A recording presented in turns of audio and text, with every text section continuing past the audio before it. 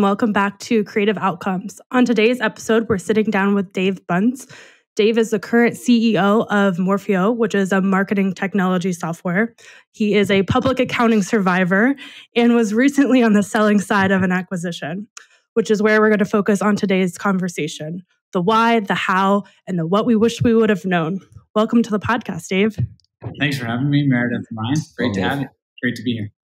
Good, awesome. So let's jump right into things. So first, why did you sell the agency?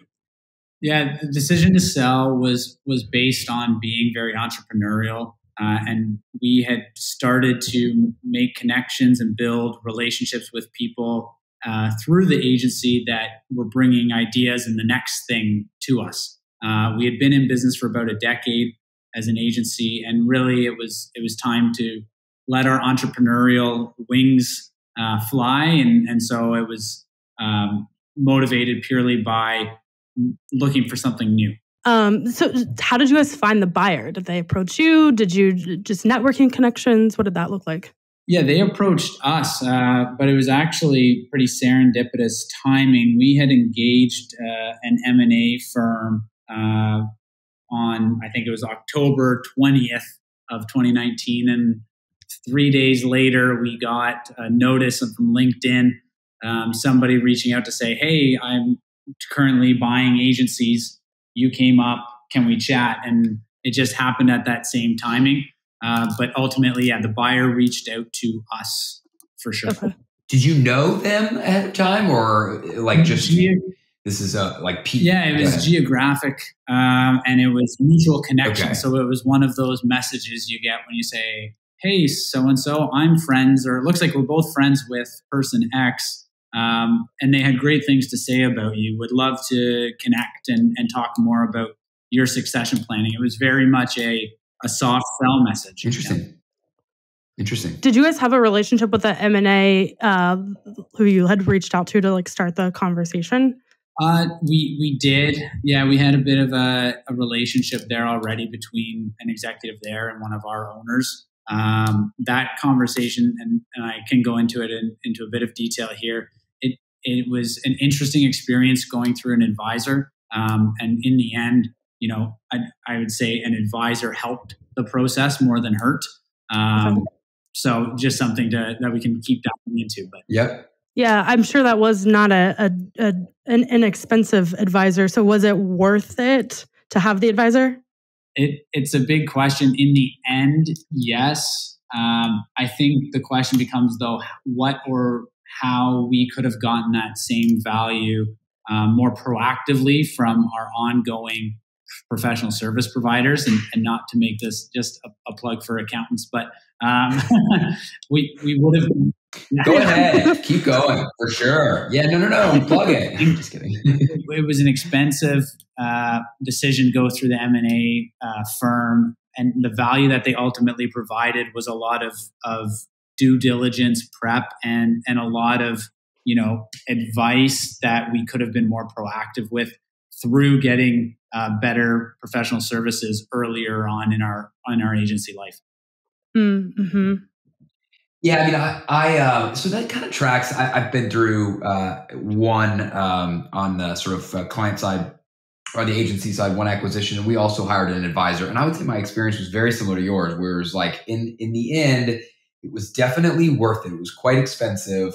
And I'd say the primary value was like, you don't know what you don't know, right? And so in our case, we didn't necessarily have any shortcomings on our vendor side or any other relationship.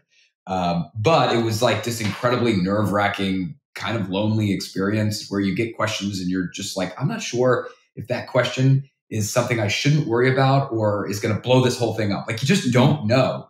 And so having somebody who has experience, whether it's an M&A advisor or an accounting firm or somebody else who has been through a couple of reps, if you don't have that, it's worth it. Yeah. And what I found in that discussion as well was it gave us a bit of an impartial intermediary for the negotiation. And I think for us, especially myself being management and being the COO at the time, these were the people that were going to become my boss.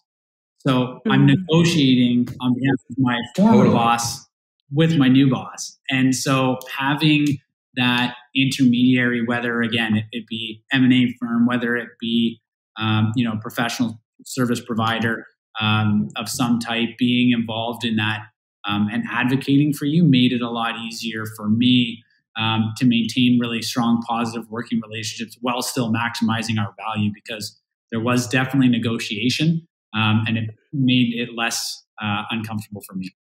So you said that they reached out to you on LinkedIn. Why did they want to buy you? They were just trying to grow their own agency, or what did that look like? Yeah, so they reached out. They're going through a bit of a leveraged buyout model where they're buying a few different agencies. And right now, I think their portfolio is at about 10 or 12 businesses.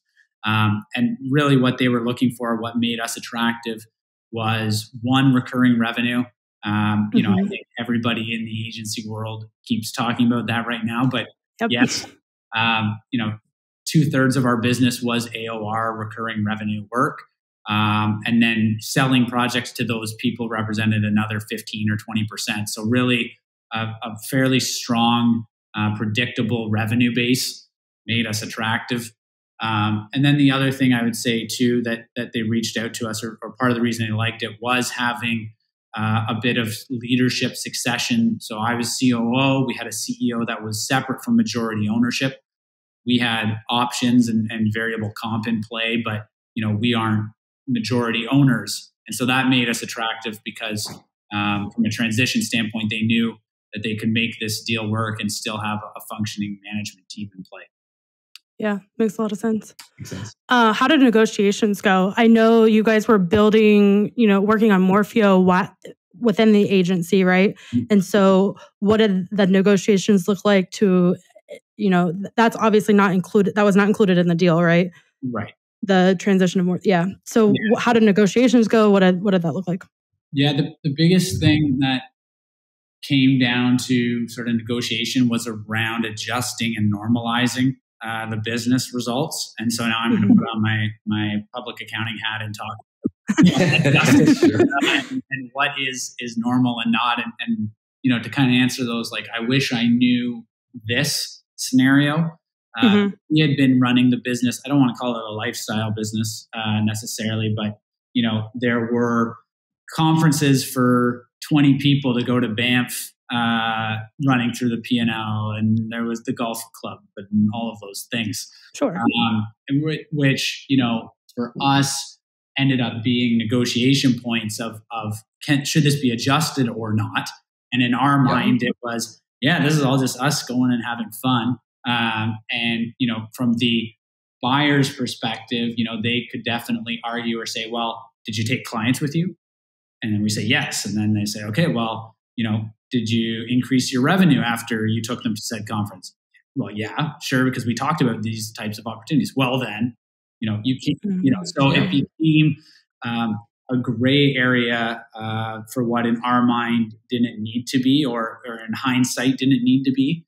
So that was one thing, I think if we had started cleaning that up earlier and started to understand those implications or carve them out more clearly, at least from a reporting and transaction perspective, that would have been something we would definitely do differently. So on the, I follow up on that, but first, so on the negotiation, obviously there's and you can tell me if this is how it went, but generally speaking, these deals are on multiples of EBITDA, right? And so what you're talking about is, what is EBITDA, right? And in your case, you had what you would claim as not personal expenses, but non-necessary expenses, right? That was dragging your EBITDA down. So the point is, what we're showing on our P&L, it actually should be much higher because we didn't need to do the Banff conference and all these other things. So that's point one. And then point two would be what's the multiple I'm going to apply against that EBITDA to get to whatever the purchase price is? Was there a lot of discussion on the multiple? Where did that come from? And is that how this thing was valued? Yes, you're right. On both fronts, that is how it was valued. And also there was definitely discussion on it. The way that we started, or the way the negotiation started, was the buyer said we typically do between 3 to 5 times is what they anchored it, because we let them anchor the offer. So we knew where they were in there. And then from there, we said, okay, you're at this to this. Well, remember, part of the reason you want to buy us is recurring revenue, separated management team, talking about average length of client relationship. We are sitting at, AORs of 3+ years, which for a marketing industry, that has turnover. That's solid. So we use all of that to negotiate our way up from their anchor, and ended up in a reasonable spot where we got them to their highest end, if you will, in their range. And that was kind of the moderate or expected range for us, for sure. Interesting. Was Morphio involved in that in the negotiations at all, or was it always like just off the table? Yeah, what's interesting about that is we had carved out the IP prior to, and that was one of those smart moves in some ways. Depends on what we wanted to do, but we made it flexible in the sense of Morphio was an internal project for us, just to give context, right? So it was an R&D. Yeah, I was going to ask you to just describe what it is. So Morphio is a marketing technology platform that's focused on, analyzing digital marketing results, providing people with alerts and notifications based on performance. So we used it as a way to gain efficiencies on our marketing team to say, how do we improve our service levels and how do we get more revenue per person, basically, right? Yeah. So the way that conversation went was, at that point, we knew we wanted to pursue it as its own business. So we weren't going to put it into the deal. But what did become part of the negotiation or the package in the end was the licensing of the software to the buyer, because it was considered a sort of competitive advantage / a business driver. So we created that in. Makes sense. So if you had to go through the sale again, what would you do differently? Yes. The one thing I think we could have done a better job on was, and to give you sort of deal structure, we got our multiple, but there's different components of that, right? You've got here's some cash today, here's some cash in a little bit for a net working capital adjustment. Yep. Then there's let's see how the business does. Then we also took some shares in the parent company back. And there was also a non-controlling interest piece that was retained as well. I think if I was to do it differently, the deal got a bit overly complicated because of all those different streams. And they ended up in there because, everybody has different goals and motivations. Yep. And obviously the seller wants as much cash up front and as little risk, and the buyer wants, the longest. The opposite of that. That's right. So, what we ended up doing to make the deal work was we fit within this middle ground that kind of tried to serve everybody's needs. But what it did was create complexity in terms of the types of consideration that we got for the sale. That made it overly complicated and confusing. So that was the issue there. And that's one thing I would definitely do differently, especially on, the non-controlling part, is like, give us the earnout. Let us, I understand there's some risk. So let's take that risk with you to some extent on the last multiple or whatever you want to call it. But let's not tie this in so much that it's limiting in the future. All right, you talked about this a little bit offline, but I think it'd be interesting to talk about here as well, which is, and I think interesting for the folks who are listening to this that are not only thinking, years ahead that they might get some liquidity and be purchased, but also that they might look for means of acquiring agencies to get inorganic growth. And that's something that you did at your agency as well. So can you tell us a little bit more about the strategy behind that and how it worked for you guys? Yeah, for sure. So we did... the way we looked at our acquisitions were twofold. One was either, complementary offerings, like what skill set did we need to round out, or what geography did we want to cover or what markets did we anticipate would have great growth that were underserved. And so For us, we made 2 acquisitions. We looked at, I can tell you the due diligence folder. We went through 15 different potential acquisitions over the course of my 5 years. And that's everything from tire kicking to, truly LOIs signed and the full gamut. But we probably looked at, 12 to 15 businesses to acquire for our inorganic growth. And we would vet them based on a few things. One was, as I said, where do they fit in our skill set? Are they going to round out our offering in a way that will give us a client base that we can cross-sell to and vice versa? What geography? Leadership team, management team was a factor as well. And then also from a succession standpoint, what was the opportunity? Are we talking to a 58-year-old woman who has been doing this for 30 years and she's done and she's motivated, or are we talking about somebody who's in their mid 40s and still has a lot of energy and motivation, and that's a very different negotiation as well. So that's sort of the criteria we looked at. In our cases, one of the acquisitions that we actually made was a distressed agency where they were essentially closing up shop. They had good talent in a good market that was an expensive market to find talent in, and also one that represented opportunity in our mind. So we picked it up for a song and a dance, to be honest. I can't even begin to tell you the hundreds of thousands of dollars that it cost us in the short term. In terms of everything from, the executive time, the travel, the, change management, severance costs that we did take on. We didn't take on much, but we had some. There was a lot of baggage, to be honest. But what's interesting is we did it in 2015. And for context, we sold the business at the end of 2019, early 2020. So we had enough time to clean that up and turn it into value proposition on the EBITDA. There's no way we could have bought that a year before sale and been in a good spot. So you just got to align those strategies, right? Don't buy and then think you can do a quick flip. It's not a house.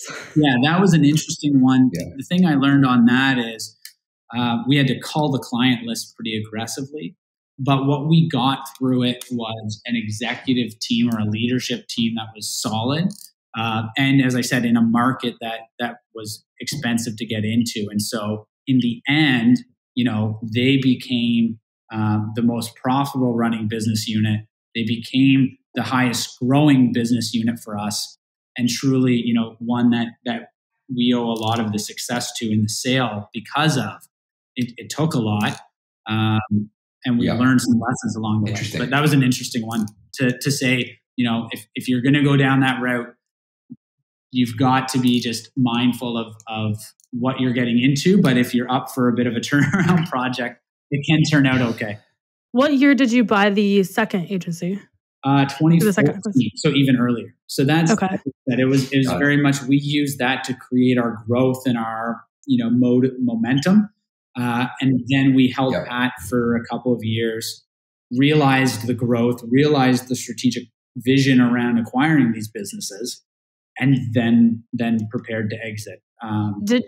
Did you know at the end of those 2 acquisitions that you were wanting to ultimately sell the agency? Yes, the owners knew, and as I said, it was an entrepreneurial group. They had always known that there would come a day or a time to exit. So we did know that. I can't give us that much credit that it was perfectly planned, but yeah. So it's part of the grand vision sometime somewhere. Yeah. Yeah, that's interesting. Well, and it's also good. I mean, it's helpful to consider that, there are always several potential avenues for ROI when you're buying, especially in a smaller agency that isn't as much of a slam dunk, right? But in addition to just the client list and the geography or the market that you're getting into, the talent, especially in this particular labor market, if you have an opportunity to buy an agency with strong talent at a reasonable multiple, that may be the exclusive reason that might carry the day, and the revenue and the client base is great. 100%. So if you could give someone a piece of advice that's sitting at like a year out from acquisition and then like a 3 to 5 year out from acquisition, what would those pieces of advice be? Start to plant the seeds with your key people. For us, for example, nobody other than myself knew that the transaction was happening until about a few weeks before it closed. And so, it had always been talked about, and there was always this notion that we are thinking, or the owners said always one day, and they had transitioned leadership to me and our CEO because of that. But, I think as much as it might scare people, and I get it, I think giving at least a bit of, that 1 year out, start to talk about, what the future holds, make it not cryptic. It's a fine line, but giving people the sense or notion that, there is more out there, and, there is ways that we can grow, or there are, if it's somebody that's, again, that 58-year-old saying, I'm not going to be around forever. Or even, we are looking at being bigger and better together and saying, what does the future hold for us? We always asked at the agency, no matter what, we asked we asked the same question in every strategic planning year we went into, which was, should we become more of a niche and should we shrink? Should we stay the same and try to squeak out margin? Or should we grow and focus on top line? And that was the guiding principle of every year. We asked that question, and then that would set us the course for the year. And so we weren't transparent with the team about that, though. And I think that would be what I would say, even the 3 to 5 years or the 1 year was, we knew coming in, or 2 years out, it was, let's just squeak out the EBITDA margin because we're thinking we're going to sell. Let's try to squeeze it out. Right. To maximize multiple. So then it became a thing where, the team wasn't aware, as we were trying to squeeze margin and really calculate the expense, not at a 1-to-1, but at a 5-to-1 or a 4-to-1. Everyone's like, well, what? It's $5,000. Like, let's just, in my head, I'm like, no, that's $20,000. Like, but that's what I would say to that one is one, have open, honest conversations, at least at the leadership level, about what that looks like. And then the other thing I would say that a year out is getting ready for that due diligence and getting your books in order. And again, I'm putting on my accounting hat, but the data room, if you will, that people like to use the terminology for, it's really just, do your accounts reconcile? Do you have some paperwork? Do you know where your articles of incorporation are? Do you have any stinky employee lawsuits lingering? Like, just clean up is the other one I would say, is just clean up, get that house in order. Because when it comes time to negotiation, if you know your stuff and you're organized, there is definitely an intangible value and confidence that the seller or the buyer takes in that relationship, where they know that you've got it, they have confidence in you. And if they're trying to finance the deal and you're talking to banks or private funders, it gives them confidence. And so you don't want to do anything outside of that. So those would be the big things I'd say, think about in advance. Yeah. We've mentioned that on other podcasts too, or other episodes of this podcast, of like, time kills deals. So the longer that it takes, like if you can have all of your data room up and running a year out, and it's like, here, like, let's keep this moving. Oh, I was going to say, we closed our deal at the end of February 2020. And 2 weeks later, like, world shut down. Like up here in Canada, we were like lockdown, state of emergency. Yeah. And so we talk about time killing deals. I mean, we had to get things done. And if that had lingered another 6 weeks, who knows where we would have been. You also hit on something that I think is actually really interesting. And that was true for us as well in our acquisition, which is not only is not having your deal room together and not having paperwork in order something that's going to drag out and create time that will kill the deal. It's also an opportunity to demonstrate that you guys have your shit together, that this is a leadership team worth. And I would say in our case, and I bet to some degree in yours as well, it is contributory in the negotiation process, as you're trying to push your multiple forward and you're going through negotiating the LOI, if you got a sense that like we're getting this group is on top of their game, you're going to be more willing to flex a little up in order to get that team. So that's a really, really good point. I don't think a lot of people think of, the compliance as an opportunity to drive higher value, but it can be. And we also had, on that note, our buyer was going through the list of our customers, and where we said, okay, our average lifetime, of a client is 3.5 years. They would say, where's the contract? And if we didn't have a contract, and back in 2012 we shook hands, and there it is. Then it was like, well, don't know if we can count that. Doesn't count. Yeah. So that was another one of just contract cleanup and getting into good habits there. Yeah, we always say whether you want to sell your agency or not, you should build a sellable agency, right? And it's all the things that you talked about, not just having like your shit together, but also having a leadership team and succession planning. So anyways, that you're just sort of underscoring, I think, something that we feel pretty strongly about. Cool. I'd like to take a few minutes and just have you, like, what are you doing now? Let's talk about Morphio. Yeah, we keep talking about Morphio, and it's definitely in this space, and it actually has an opportunity to help our listeners in a somewhat different way. So I don't know, tell us a little bit more about it. It's focused on basically the idea of risk mitigation and peace of mind and protection on your digital marketing results. And it came out of mistakes and hard lessons we learned at the agency where, junior intern puts in a wrong daily budget in Google Ads, and instead of spending $1,000 a day, we spent $10,000 a day, and it went 3 days without being noticed. And there we go, cost us $25,000 of client media. It's a real thing I've been through like more than a half a dozen times. I mean, that is like a real example. Right. That's right. It's painful, right? And you remember those mistakes. Yeah. And so, that was the notion was we were sitting there as an agency going through those pain points and also having tough conversations where you get into reporting meetings and you say, we're crushing it this month. Like impressions are this, and, we got some good clicks, and, the client then just goes, well, revenue's down. Right? And you're like, we got people to your site. Sorry. And just that mismatch of expectations. So we built Morphio to purely focus on, protecting marketers from the risks associated with failures in digital marketing, whether that be, conversion tracking down, whether that be credit card payment failing, et cetera. And it's all about how do we give marketers information to make informed decisions. We're not like a automation platform per se, where it's like plug us in and set us and forget us. It's we're going to give you information. We're going to protect you. We're going to give you alerts. We're going to, provide you really good reporting. And then for you to make the informed strategic decisions, which is ultimately what marketers want to do, right? Is like, you want to be strategic, you want to be creative, and you want to have time with your clients. You don't want to be buried in looking for the problem. You want to be solving the problem. And that's what Morphio helps you do. Awesome. That's awesome.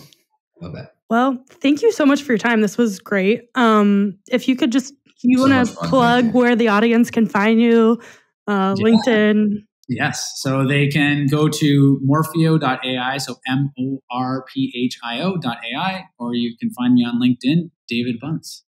Awesome. Thank you. Thank you, Dave. It's been a lot of fun, man. Appreciate it. Great chat.